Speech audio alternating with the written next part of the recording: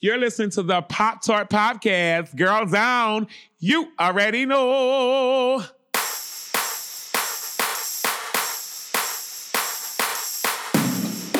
I won the Masked Singer. It's super juicy. Let me just say that. You're your own superhero with this costume and everything. And then, like I said, you have to like plan things for you and your honey to do. Escapism and opulence and glamour. You know what I mean? Hello. Hello. And welcome to Pop Tarts. I'm Emily Rems. I'm Callie Watts. We're both editors of Bust Magazine in New York City. We love talking to each other about pop culture. We love talking to you about pop culture. And today's guest is so multi-talented, it's hard to know how to begin introducing her. Kandi Burruss is a singer, a songwriter, an actor, an entrepreneur, and the longest-running cast member of The Real Housewives of Atlanta. She first rose to fame in 1992 in the R&B group Xscape. She won a Grammy for co-writing the TLC hit No Scrubs, one of the greatest songs of all time. And she even won the third season of The Masked Singer, dressed as the dark and lovely Night Angel. These days, she's flexing her acting muscles on the Showtime drama The Chi and on the new Lifetime movie Envy, which premieres April 17th. She has so much going on. I cannot wait to talk to her all about it. Welcome, Kandi Burruss, to the show. Yay, you're here. Thank you. I would like to start at the beginning, if I can. I know that you were born in East Point, Georgia, and you joined your girl group Xscape when you were still a teenager. I was a teenager too, and I was like so into all of like the menswear as women's wear fashions that you guys were rocking. I was like, yes, I want a butt chain too. How did you get your big break, and what was it like making it big so young? It was amazing, I guess. I mean, I actually was born here in Atlanta. At East Point is where I was raised. It's like a suburb of Atlanta. Mm-hmm. But I'm actually born in a hospital right in the city of Atlanta, Georgia. But it was amazing meeting my group members in high school at Tri-Cities High School of Visual Performing Arts and getting our record deal when I was in 11th grade. And having our first single drop before my 12th grade year, and boom. That is crazy. Yeah, it was crazy. And it's just kind of, just everything kind of like fell into place the way that I would just pray every night. I would be, just ask God, please God, let us get a record deal and have a song that, become a hit before I graduate from high school. I used to pray every day that same Wow. day, and it actually came together that way. So it was amazing. But the thing about it is my brother, he passed away when I was 15. So I just kind of felt like he was my guardian angel in a sense. Mm-hmm. Kind of like had his hands on our group and helping us along the way. Aww. Before I forget, I was just looking at your socials and I realized that you and Todd are celebrating an anniversary. Congratulations. Yes, we celebrated our 7-year anniversary on the 4th, which was this past Sunday. Mm-hmm. And you met him doing Real Housewives, right? Yes, he was a production manager on the show that year, the season that we went to Africa. He had actually just started working on the show that summer. And I hadn't gotten a chance to really meet him or talk to him yet. And I remember he was on the trip with us because, the production managers, for people who don't really know what the production manager does, like they help hire the crew. They set up everything that we do, meaning the hotels, plan the trips, they plan everything and they handle the budgets. They do all that stuff. So he was dealing with a lot of stuff on the trip. So he was, there on the trip, but he wasn't hands on with cast. so I didn't really know who he was. And I actually got a chance to meet him on the trip. And it was, I don't know, he was a really nice guy. And his birthday was the last day of that trip. And I remember we talked nonstop that day. That night, actually, we talked all the way through the night, and we were leaving that. And I remember right before he came, because they sent him to my room to tell me that I wasn't going to be able to. I think all the girls was trying to get like a massage or something like that, and I was going to be the only person that wasn't going to be able to get one. So they sent him to talk to me, and he and I started having a conversation, and then he was like, oh, well, you want to go to the bar and get a drink or something like that. And I'm like, well, I don't really drink, but I'll walk with you. And we walked up to the area and realized they had this whole surprise party set up for him, but nobody was in there. They had the balloons and everything. I guess the crew had. So he was like, oh my God. So we snuck out of there like he had never seen it. That's so And cute. we went back to my room to wait till they called him back to there. So he just sat in my room and talked with me. And then I walked with him back when it was time for him to get the big surprise. And we just hung out for the rest of the night. And I remember at the end of the night, he kissed me. And I was shocked that he just kissed me like that. So I was like, wow, he's so bold. And but I liked it, This is and so cute. we just continued to date when we got back home. And it was pretty cool. That's the love best love. story. I love this story. Yeah, thank you. As I said up top, you have so much going on right now, but your next big premiere is a role in the new Lifetime movie Envy, which I said drops April 17th. It's part of the 7 Deadly Sins anthology, and Callie and I just watched it, and it's very juicy and scandalous. Yeah, scandalous. And I laughed because your character in Envy reminds me a little bit about your place on The Real Housewives. And by that, I mean, you're always pointing out when something is stupid and doesn't make any sense. And everyone around you just ignores you and doesn't take your good advice. And I feel like they saw that in you and were like, this is the perfect part for Candy. Can you fill our listeners in on what Envy is about and what it was like for you to play this role? Well, that's funny that you said that, because I guess, yeah, you're right. It is like similar to how I am in real life.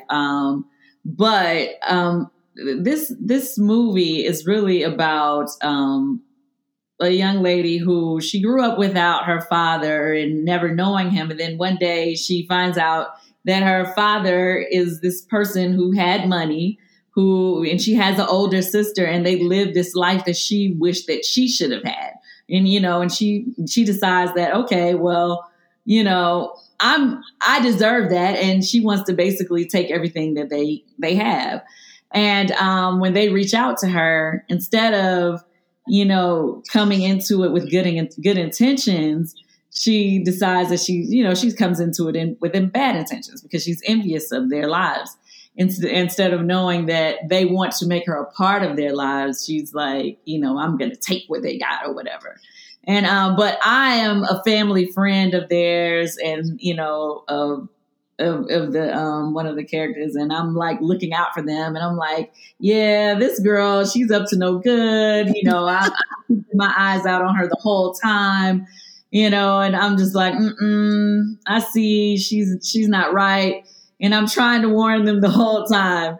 The whole time. Of course, I know what I'm talking when about. you like send the girl off to get coffee, you're like, they're not coming in. Yeah. Oh man, it's juicy. I actually had a stunt double in this movie, which is really cool. Yeah, there's one scene where I'm very glad that you have that, and I won't be giving away any spoilers, but I'm glad to hear that you had a stunt double for that one scene. Yes, for sure. Envy is just the latest part that you've taken in some pretty big prestige TV projects that are helmed by some major movers and shakers in Black entertainment. You have a recurring role in Lena Waithe's Showtime series, The Chi. That returns May 23rd. And you also appeared for an episode of Issa Rae's series Insecure on HBO.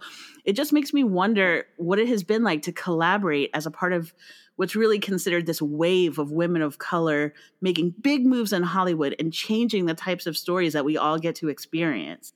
I didn't even think of it that way, but I mean, you're right. I mean, you're touching on something that is, that's a really important thing, because by these women of color getting these opportunities, they have allowed me to have this opportunity.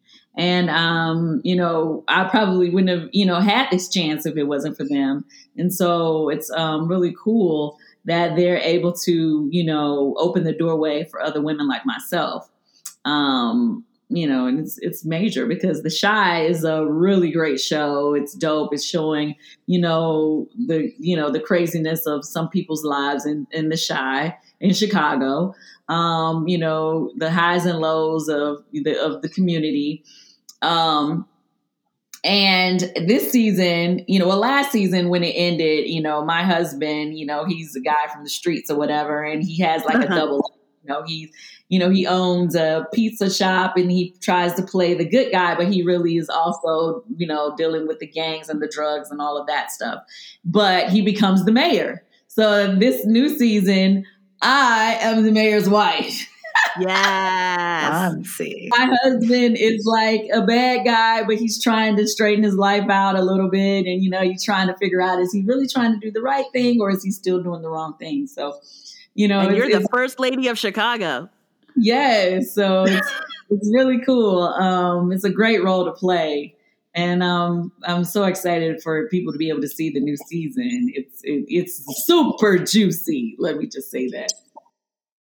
At this point, I'm so excited because I have been dying to ask you absolutely everything about your time on The Masked Singer. The Masked Singer is my favorite show that is currently on television. Out of everything that is currently in production, Masked Singer is my very favorite. Callie and I are obsessed with it. We talk about it at work. We talk about it off of work hours.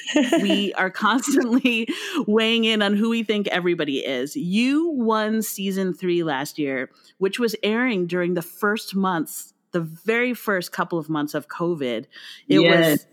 That was your season. And it was so unbelievably comforting to have that show to turn to when everything else just felt so fucked up, excuse me. But, it was so good to watch you on that show, and it really brightened so many people's spirits. You were my favorite to win from the beginning. Back me up, Callie. Oh, yeah. I was just rewatching the clips, and I was like, oh, my God.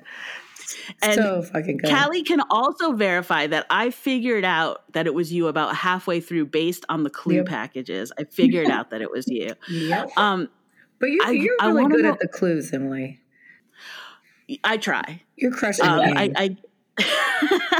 What was it like performing in that extremely opulent Night Angel costume, and how did it feel to have your amazing voice validated completely separately from your identity? I want to know all about it.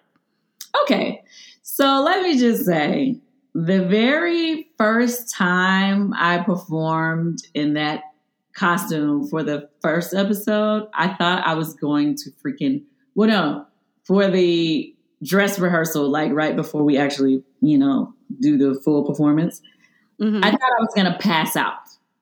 Like literally, I thought I was going to imagine out. Because it's like, it's one thing to perform, because like we practice, covered up, you know what I mean? Like they make us perform and practicing, because none of the production crew or anybody knows who we are. There are only a couple of people who are allowed from their team to even allowed to know who each person is. Like, your vocal coach will know who you are. The main choreographer may know who you are, but that's it. Like the dancers don't get to see you without your covering. The costume people, they must, right?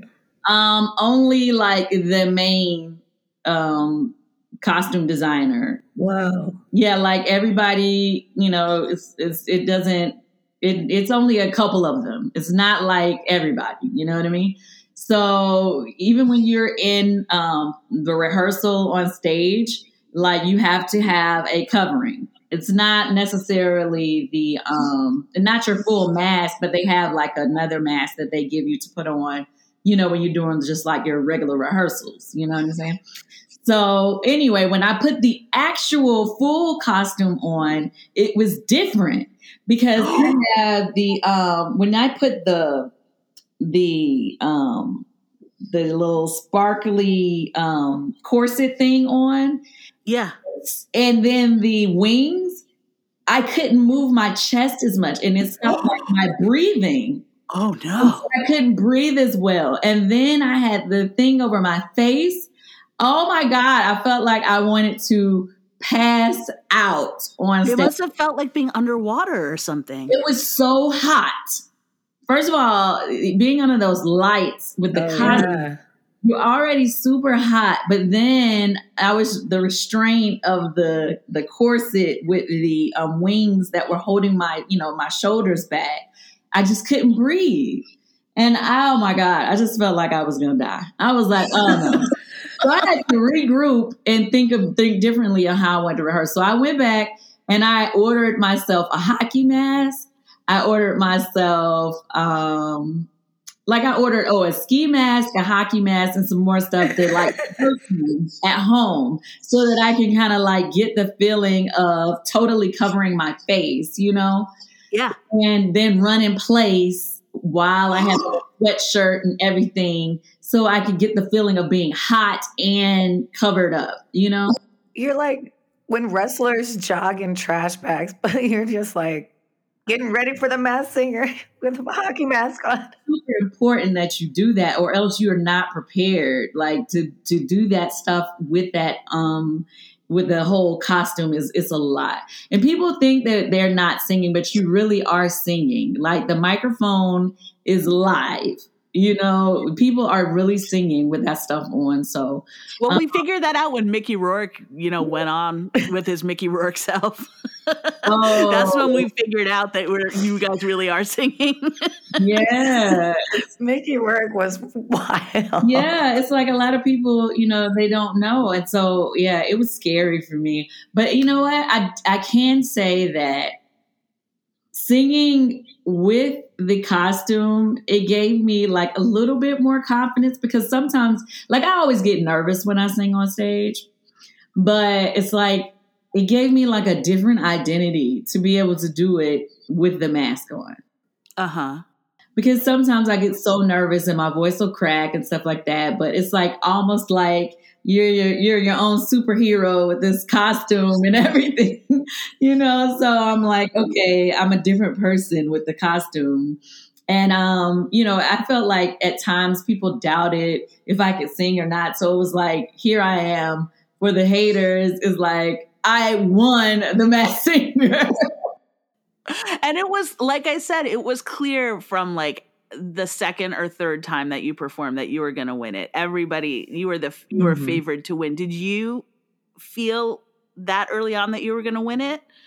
Not really. Honestly, I just didn't want to go home in the first week. Like my family was like, do not embarrass us. Okay. So I was like, okay, let me at least make it past the the first week, the couple weeks, when they do that. I can't remember the first challenge thing they do.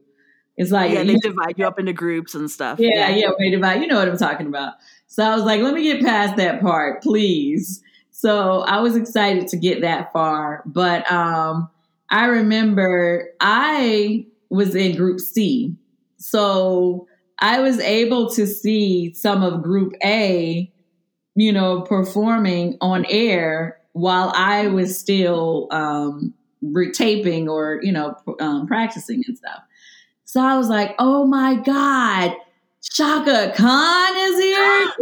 That was wild. How the hell am I supposed to perform against Chaka Khan? It was like really, like that scared me. And then I saw the guy, the Turtle. I was like, oh no, he was so good. He was really good. Really though. good. I just was like, okay, I don't know. He's dancing. It was interesting. I am very glad that you won, and you definitely deserve the victory. I have to say that I was perturbed that Shaka Khan was eliminated so early. I feel like that had to do with song selection more than anything else. And if they had let Shaka be Shaka, that she would have lasted a lot longer. Right. I agree with you. But hey, it gave me a shot, so I'm not. You know, Candy, of course, we have to talk about the fact that you are the longest running cast member on Bravo's #1 show, The Real Housewives of Atlanta. To me, and I know to many others, you are the glue that keeps that show together because your reactions to the craziness that goes on that show are the most relatable. The women on that show are very volatile. I think that's safe to say. And sometimes they are not entirely respectful of one another. There are times, and my cat can attest to this, that I will shout at the screen like, that is Candy fucking Burris. Like, do you know who you're talking to? Have some respect. Like, I get mad about it. But how do you keep up the stamina to come back and film in that milieu of chaos year after year for 12 years? Like, do you have training like on The Masked Singer? Like, do you practice with a mask on and like a martini in your hand to get do you train for it? No. You know, I guess after a while you start getting used to it. I think the only year that I really almost was like, I'm done with this shit. Oh, excuse me. I don't know if I could. No, you can. Oh, yeah, you could cuss. Okay, the only year that I was really almost done with it was that season 9 when they came with those allegations. Now that year I was almost like ready to throw in the towel. But because I felt like the truth came out at the reunion, I just kind of felt like, okay, well, you know, I can keep going. But, you know, other than that, it's just like, it's so crazy. But at the same time, I love the fans of the show. I love how people support us that watch the show. Mm-hmm. Like, yeah, you got some super fans. Yeah, we have like super fans. And that, for me, makes it worthwhile. Say for instance, like even with like my restaurants and stuff like that, like people come from all around to come to Old Lady Gang just because they've seen it on the show. And so I just feel like that opportunity wouldn't be there if I wasn't a part of this show. You know what I mean? That kind of makes dealing with the little drama a little bit more worth it. Something that you went through, I believe it was this season, that it's making me want to ask you a question that I literally never, ever ask in interviews. And that question is, how do you balance work and family? I find it, generally speaking, a very sexist question that women get asked and men don't get asked. However, my partner, Luscious Logan, and he produces this show. And we had this long talk after watching your episode. I think actually it was last season. You were working on The Chi, and then you were working out of town, and then you came back and you were only home for the weekend, and you were going to like an event that some of the other ladies on the show were producing. And Todd really sat you down and he had a heart to heart with you about how much you work and how little time you spend with the family. And my partner Logan turned to me and he was like, do you realize that we're on lockdown? We live in a tiny East Village apartment. We are locked down in this apartment together. You are working from home and I never see you.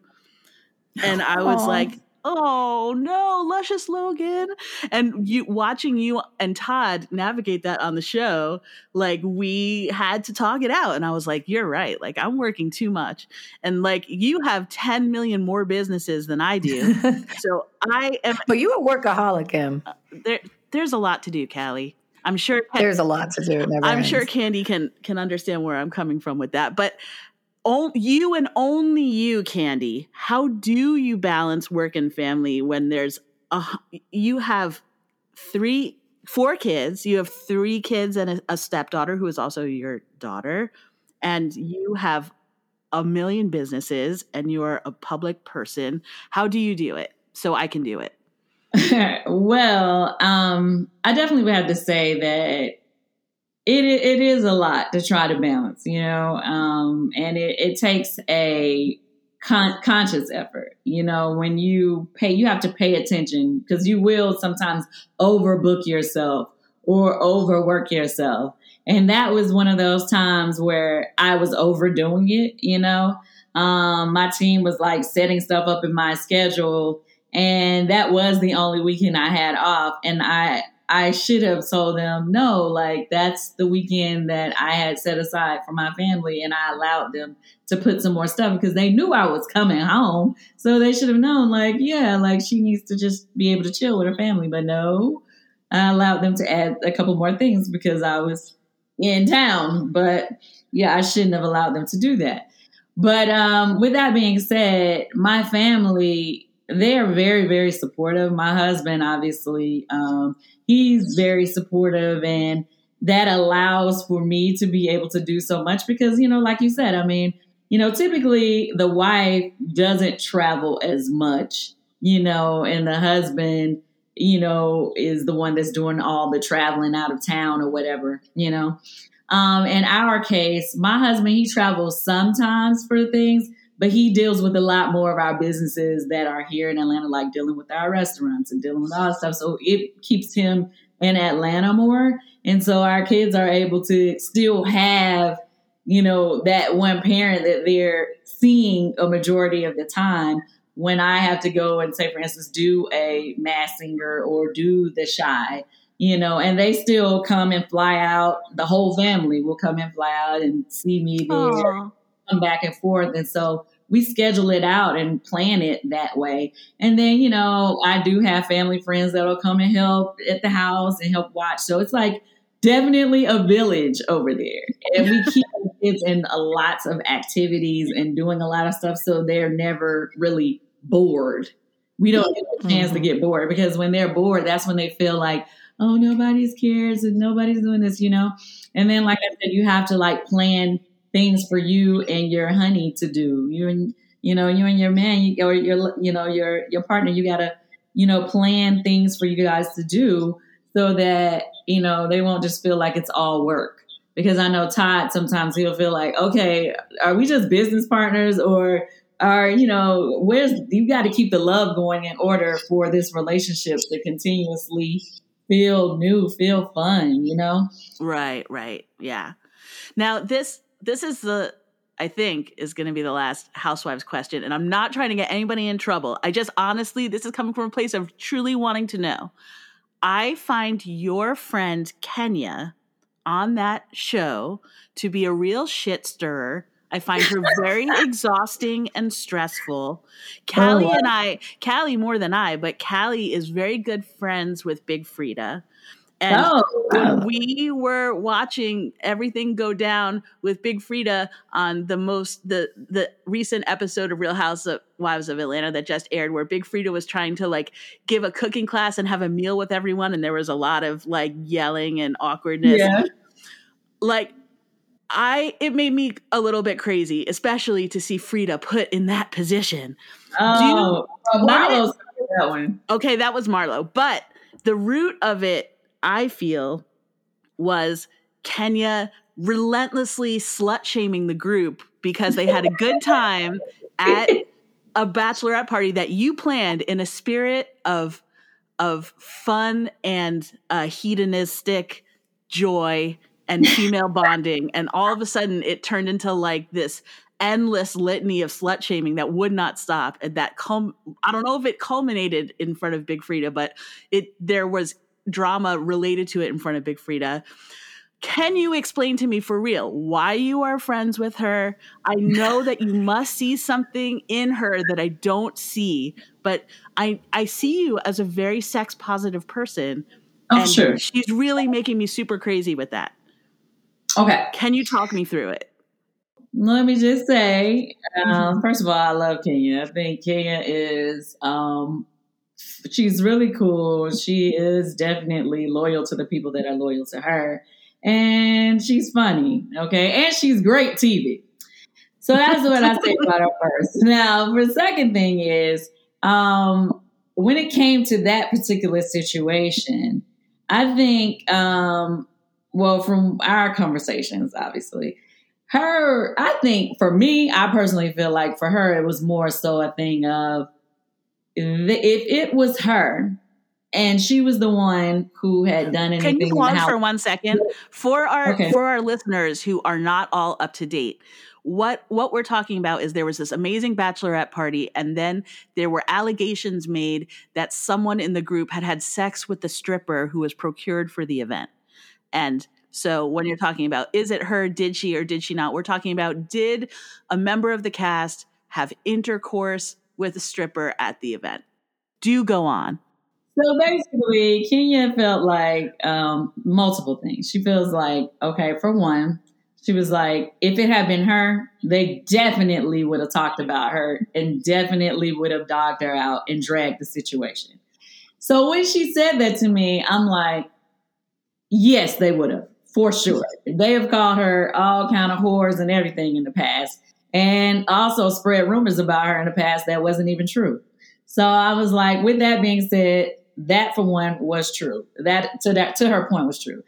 Second, she said at first she was really just joking about the situation. She was like, but then I guess somebody had kind of like threw around, which I guess they didn't show that part, but somebody kind of threw around like, oh, she keeps saying stuff like that, I'm gonna sue, or or something like that. Or it was something like that or whatever. And she was just like, now she was saying like she never lied. So she was like, now if they saying she's a liar, now she's really gonna rub it in, because she was like, I'm not lying, so now I'm really gonna rub it in on you. So that was her second point. And then to her third point, it was, we are in a cast house. So she's like, we're supposed to talk about the stuff that happens on this trip for the sake of the show. So she's like, if we don't talk about this, what is there for the show? That was a main part of what happened on this season, right? That's good TV. She knows good TV. Like you It said. was good TV. So if she had never talked about it, nobody would have ever known. It would have never been discussed. And that would have been a whole major talking point and juiciness that would have never happened. So with that being said, I had to let her go. I had to let her have her points. That was very diplomatic of you. The way that I was thinking of it is, I was pulling out my lens. I was thinking about the fact that you, Candy, have a lot of different businesses. The business of yours that I'm most interested in is a company called Bedroom Candy, which is an intimate toy line and lifestyle brand. You reach out to women who are interested in exploring their own pleasure but need a little help getting there.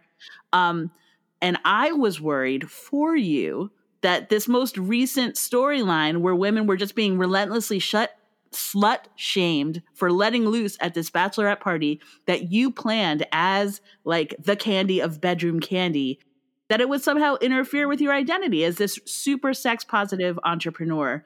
And I heard you say multiple times on it, like, hey, like, let's let it go. Like, let's not shame people for what they do. I was just wondering from your end, if your concerns were my concerns.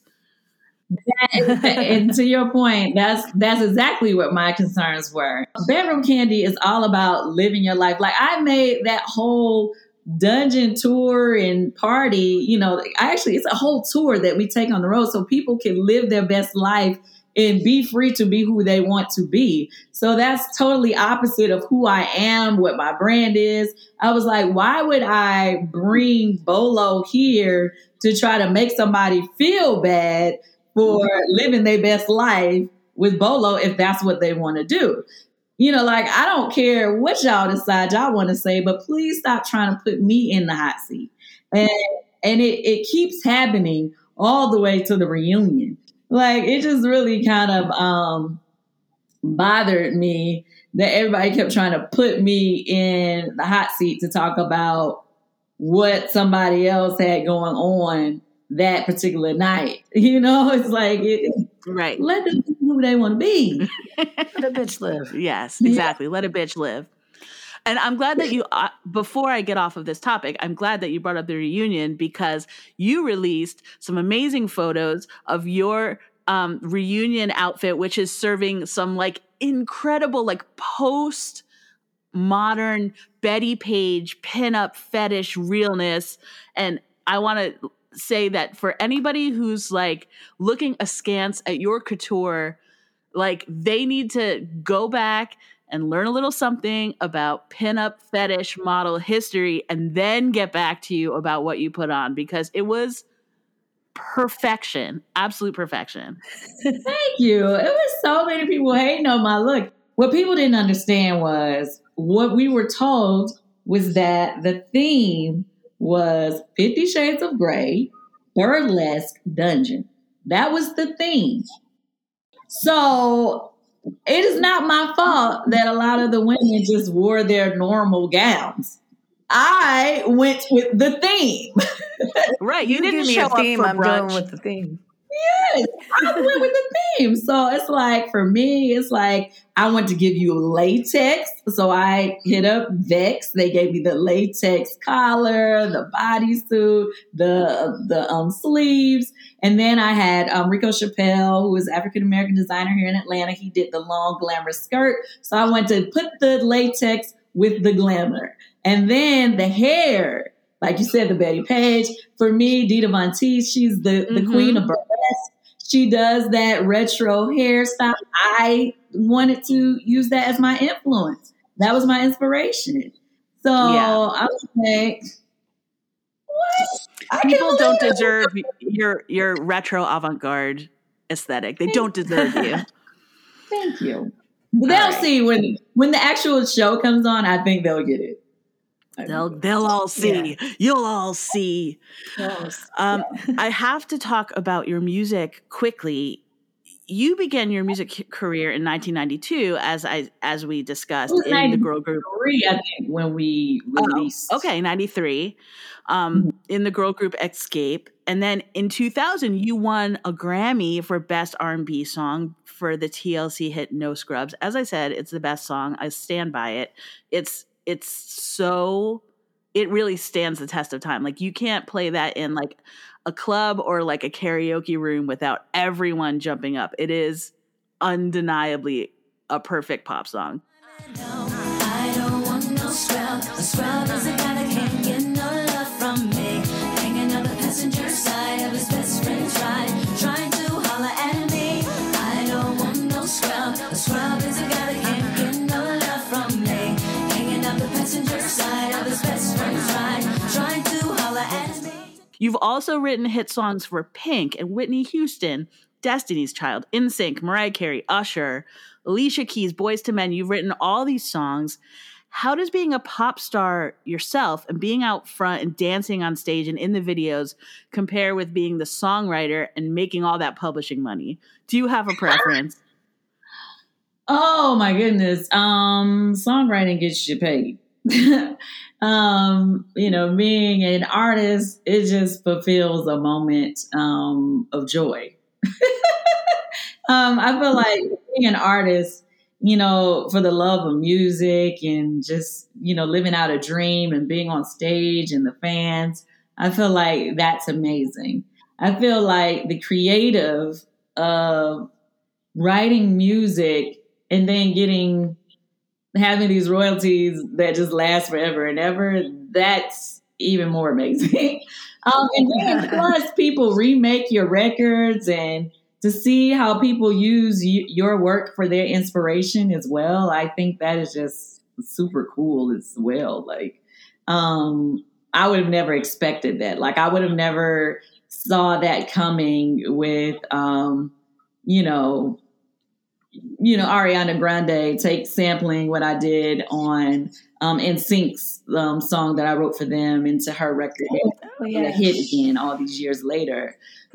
Get you paid again. Yeah, it's just and then I mean, for me, I really love being in the studio and being creative. So it's kind of weird for me. It just depends on when you catch me. Sometimes I really love being on stage, and sometimes I just love being in the studio and just being able to chill and the behind the scenes, because it's like, you could just be low key and have all these hits and nobody know that it's you. I would like to know Kandi Burruss, are you a feminist? I've been called that. I mean, it's not intentional, but I guess I am. All right. I'm definitely girl power. I mean, it's definitely for sure. I'm pro woman. I love when I can kick down the door for women. If I can get a first for us or make something happen for us, it's very important for me that we are always, have equal rights in everything. It's always shocking to me that this late in the game that there are still firsts to be made. Like it seems like by now we should be, on a level playing field, but shockingly it's not that way. So, like for instance, even though that was in 2000, 2001 or whatever, when I got Songwriter of the Year. And I was the first woman to ever get ASCAP Songwriter of the Year for the Rhythm of Soul Awards for ASCAP. I was shocked. I was like, how is that even possible? Like, how am I the first woman to do this? And, so to me, I'm just like, because it's not enough women doing this in the music industry. It's definitely, when it comes to entertainment, it's way more men doing, men producers, men songwriters, men, it's like way more them than us always, and so we need to level the playing field so that, we are recognized. And so for me, every chance I can get to just kick down the door and say, hey, we are here and we can do this, then yeah, that's me. Amazing. I'm glad to hear it. And this is my last question. It is the last question that I ask every guest on Pop-Tarts. And that question is, what you watching? When I say what you watching, it is a broad pop cultural question. We want to know about books, movies, television, music videos, podcasts. If you are consuming anything pop culturally, we want to know about it. Kandi Burruss, what you watching? On television, I'm watching many different shows. So I'm watching Snowfall. I love that show. Okay. I love, what's that show? Oh, right now I'm watching Tell Me Your Secrets on Amazon Prime. Oh, that was good. I saw that. Oh, you finished it? Yeah. Oh, I love The Boys. I just finished that up. Did you watch that? No, but I heard it was really good. Yeah, I heard it was Everybody good. tells me I should watch that. It's excellent. Last night I just watched King Kong versus Godzilla. With my son. He was amazing. He's so crazy about it. Okay, well, Jasmine Sullivan's album is my favorite R&B album out right now. My favorite song is Silk Sonic, Bruno Mars' new song. Oh my God, yeah. We saw that at the Grammys. Yeah, I didn't get to see the performance though. Yeah. I guess that's the main stuff that I do on a regular. Okay. Nice. Well, thank you so much for being on our show. We were so excited to have you, and you are such a delight to talk to. Thanks for having me. It was great talking to you as well. That was a really good conversation. I thought so too.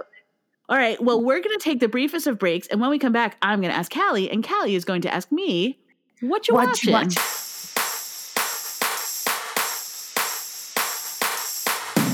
Before we get back to the show, I want to tell you about our new sponsor, Wolfie Vibes Publicity. If you're working on a new project and find yourself in need of a kick-ass publicist who communicates well and works tirelessly to get you the coverage you're after, consider going to Wolfie Vibes Publicity. Wolfie Vibes Publicity is a female-owned and operated boutique PR firm that will get you where you need to be, and you'll even have fun in the process. Get in touch via wolfievibespublicity.com for details and quotes, and tell them that Pop-Tart sent you. Essentially, I started it because every female comedian I know was amazing and hardworking and hilarious, and I knew would make great podcasts. And every male comedian I know already had a podcast and was doing their own thing. Hi, I'm Kate Moldenhauer, the founder of More Banana Podcasts, a comedy podcast network entirely produced, hosted, and led by women.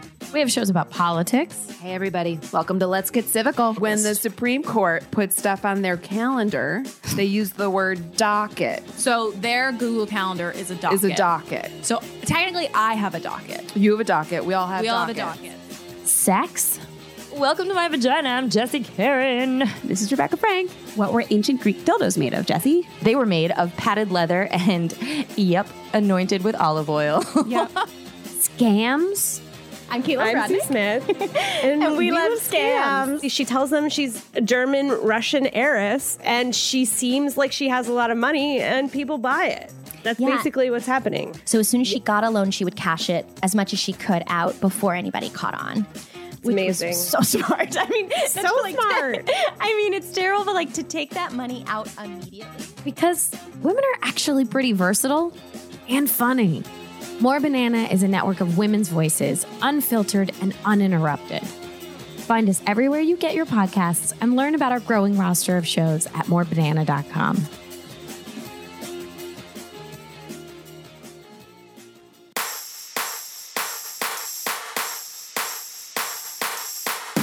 We're back.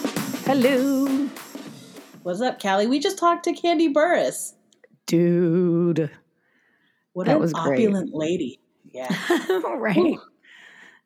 Yeah. I just love how she, like, all of her projects are all about like escapism and opulence and glamour. You know what I mean? Yes. Well, now I need you to tell me everything, Callie. I've got to know. I want to know. I need to know what you're watching. Well, been listening to a lot of DMX, R.I.P. Oh, R.I.P. I know that it was really sad. And then I got really into my tears last night watching a Roxanne Shante tribute video on TikTok. She had me crying like a bitch. She was talking about how they met. They just clicked because they both came from struggle, and that DMX had told her that his mom had taken to a shelter when he was 9 and just left him there. And she was like, she's crying the whole time. And if I see somebody, even though this is sad and would make me cry anyway, if I see somebody cry, I cry. It's like, if you puke, I'll puke on your puke. If you cry, I cry on your cry. So from the beginning, I was crying before she'd even really spoke. But it was really, really sad. And she was like, he was too young. He wasn't prepared. And then she just like, so if you want to cry, go watch that. But I love Roxanne Shante. I didn't know she had a TikTok, so I'll be on that more. Yeah, for sure. So then I also have been recently getting into James Corden and the Late, Late, Late Show. I don't watch it when it's on. I watch the YouTube clips later. Mm-hmm. I wasn't really into that show when they had an audience, but now I don't know if I was always the setup. I mean, I never started watching it until they got back from quarantine, but they still don't have a live audience. So it's like he talks and like they just riff with the band and with the people that work there, with the crew and the writers. And so they're all just kind of lounging on the stairs or like around the stage in their masks. And then he'll holler at the one camera guy and ask him his opinion on something. And they're all really funny. Everybody on the set is hilarious, especially this one writer who he's like on the side with his own little desk. Everybody else is like holding, camera crew or, boom mic people, or they're the writers are just kind of lounging around. And he's got this side desk and he's the head writer. And every time James asks him something, it is comedy gold. He is so fucking quick. His name is Ian Carmel, and I love him. Okay. He is hilarious. And then there's this other guy on the crew. I don't know. I'm not sure. I think he does production. And he's a queer man, and he loves Patti LuPone, right? And she was on the show once a while ago, and they were going over their favorite memories. It's like an anniversary show. And they were talking about their favorite memories while making the show. And he said it was when Patti LuPone was on. And then James was like, do you still have her number? And then they made him text her to see if she wanted to hang out. And they were like, she ended up texting back. And they ended up going to a weekend Airbnb to hang out together. Oh Did they bring cameras? Did they film it? No. And the guy was like so nervous when he got back because he was like, what stays at an air, or I forget what neighborhood they were in, stays there, you know, like, because he was like, I'm not telling you what I did with Lapone. Oh my God. It is So way secret. way funnier than I thought. And then also, who is the band? The head of the band is Reggie Watts. And he is really, really funny. And he's always eating a salad while they're taping. It's just, I really like it. I feel like it would be a really fun place to work. And I feel like a lot of it is definitely not scripted and they're just going for it. And I'm hooked. I always would follow up on the carpool karaoke's on YouTube, but I haven't watched the show very much. That's all I really watched. And then now I'm like, and I don't even watch his interviews. I'm just watching the beginning riff with the band and the team. That's all I do. And then like at a little bit in the end, they'll be like, oh, should we talk about some news? We're supposed to be talking about the news. And then we barely talk about news. So then I also watched, I've been listening to, speaking of funny things, the Funny Feeling podcast. You know, I'm not really a podcast person, but I had to go to the DMV. What's one to do? And it's Betsy Sidaro and Marcy Jeru. I'm not sure if I'm slaughtering that name or not. But, you know, I love Betsy Sidaro. She's got that crazy voice, and she was Dabby and Dank and Dabby on that one. Right, Dank and Dabby. Yeah, she's, in my mind, a legend for that, and nobody saw it. So I love her, and her voice is so great. So, like, I would listen to her talk about anything. And the other lady, she's an actress on Brooklyn Nine-Nine, so I never saw that show in my life. But it's really funny. The whole premise is they invite other comedians and celebrity guests and also have viewers call in with paranormal experiences and other spooky stories. And like the theme is try not to shit your pants, or don't shit your pants, or something like that. I love spooky stories. That sounds so like a podcast good for me. Yeah, it's great because it's spooky stories. They're like, really, what the fuck? But then Betsy and Marcy's like critiques are really hilarious. And in the first episode, they were talking about how they like being scared and how women generally like crime shows and scary stuff. And men aren't that into like spooky stories because men are not used to being scared. So it makes them uncomfortable. And they don't like to be open that they were afraid. But they do like to run around with night vision goggles in abandoned prisons and shit and pretend to be commandos. That is true because I think it makes them, they have equipment. So then they feel like they're in control.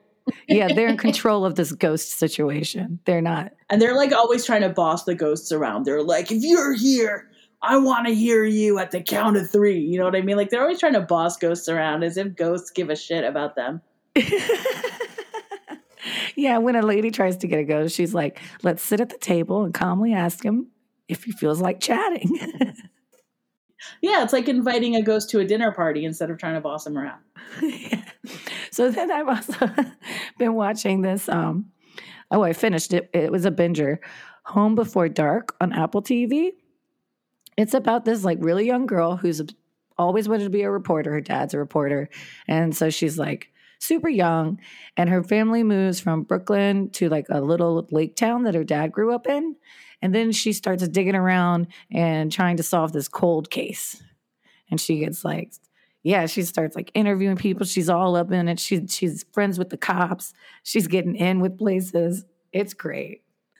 And then lastly, I was listening to this TikTok, some of the most fucked up movies I have ever seen, by Bryce Vaughn on TikTok. And there was one on there called Eden Lake. And it's like these couples camping and these kids fuck with them. And the guy was like, you are going to hate these kids so fucking much. You will fucking hate kids when this movie is over. And I fucking hated kids. Fuck these kids. Fuck these kids straight to hell. It was insane. These kids were so fucked up. So like, they're just kind of fucking with the couple on the beach, and then the dude like says some like shitty shit to him and like antagonizes them. Heads up, dude, never antagonize a group of children, right? Oh, God. They're like wasps. Dude, they have no fear at all. They gas each other up. No, do not do that shit. I'll just leave it at that. I don't want to give too much away. You've been watching some scary stuff, Callie. You know how I do. You know how I do it. I do. What have you been watching? I'm so glad you asked. You know, I started out light. There was a documentary called Hysterical on Hulu, which is a documentary. It's directed by Andrea Nevins, and it follows a bunch of women comedians and shows their lives on stage and off stage, and like, you know, delves into all the fuckery that women have to deal with to be stand-up comedians. But then you get to see good portions of their act as well, and you get to see a lot of funny stand-up in it. This documentary involves two women that we've interviewed on this very show. Judy Gold and Margaret Cho are both in this documentary, and also former Bust cover star Kathy Griffin is interviewed in this documentary. And there's also some other really great comedians who I have varying degrees of familiarity with, and it was good to see them all together. Carmen Lynch is in this movie, Nikki Glaser, Jessica Curson, Marina Franklin, who I wasn't really familiar with before and is really funny. Rachel Feinstein, Lisa Lampanelli, who I didn't realize retired from stand-up. She was Me either, really but big I fucking love Lisa Lampanelli. Kelly Bachman is in it. Eliza Schlesinger. Fortune Femster is someone that I keep seeing in more and more movies, and I think she's really funny. And Sherry Shepard, who's always great. They're all in this movie. They're all talking about like the various trials and tribulations of doing their act. And there's also a lot of like some intimate moments. I remember one specifically with Judy Gold at the Comedy Cellar, like right after another woman went on.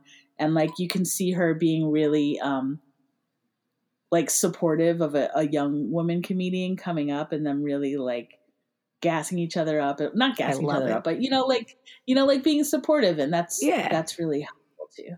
Like I enjoyed seeing that part, because you don't want to think about like, it's so hard for women comedians anyway. Like it's good to see them helping each other out. So yeah, it was good. I recommend it. It's on Hulu. Another movie I watched on Hulu, another documentary, was WeWork, or the making and breaking of a $47 billion unicorn.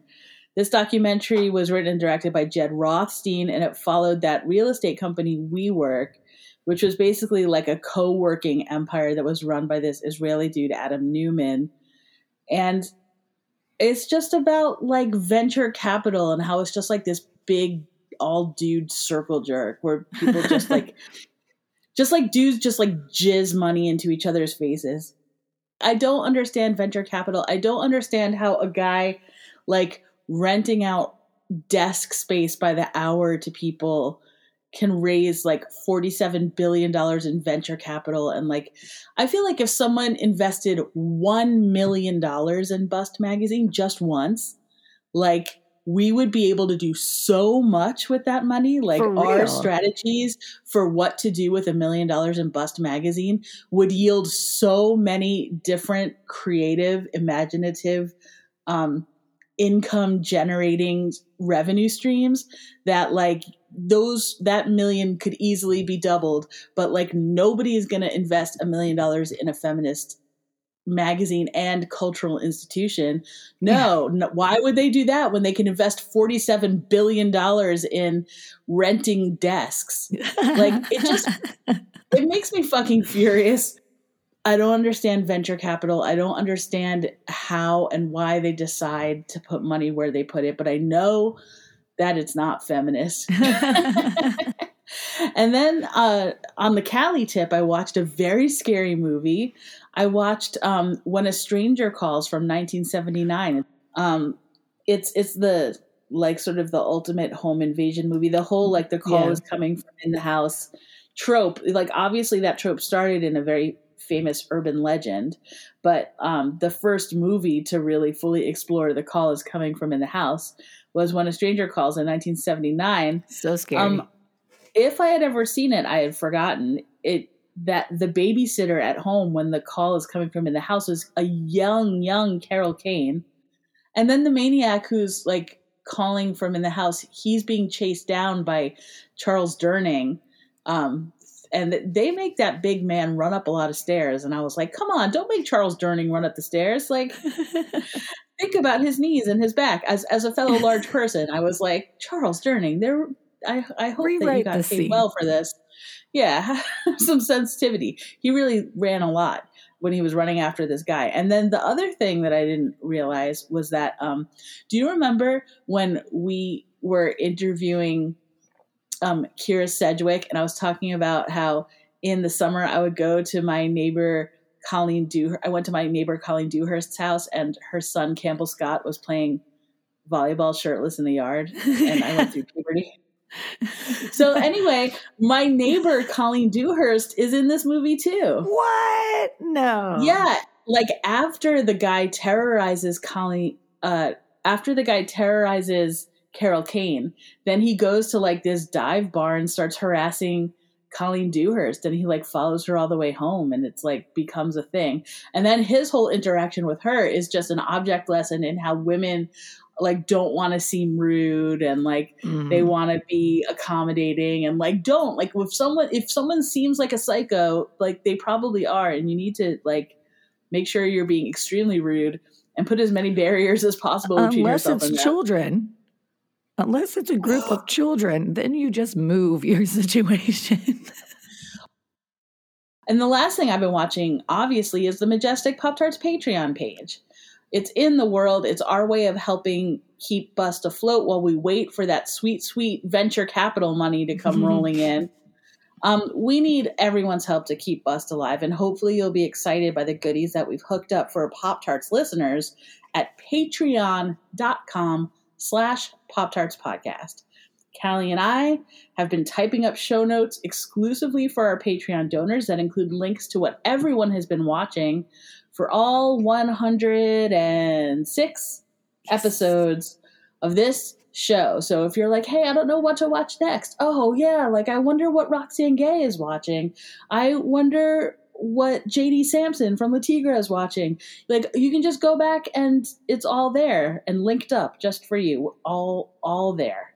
You can also get totally ad-free episodes. There's exclusive content on there, including the episode we taped with Big Frida, who just recently made an appearance on Real Housewives of Atlanta. Oh my God, Frida. yes.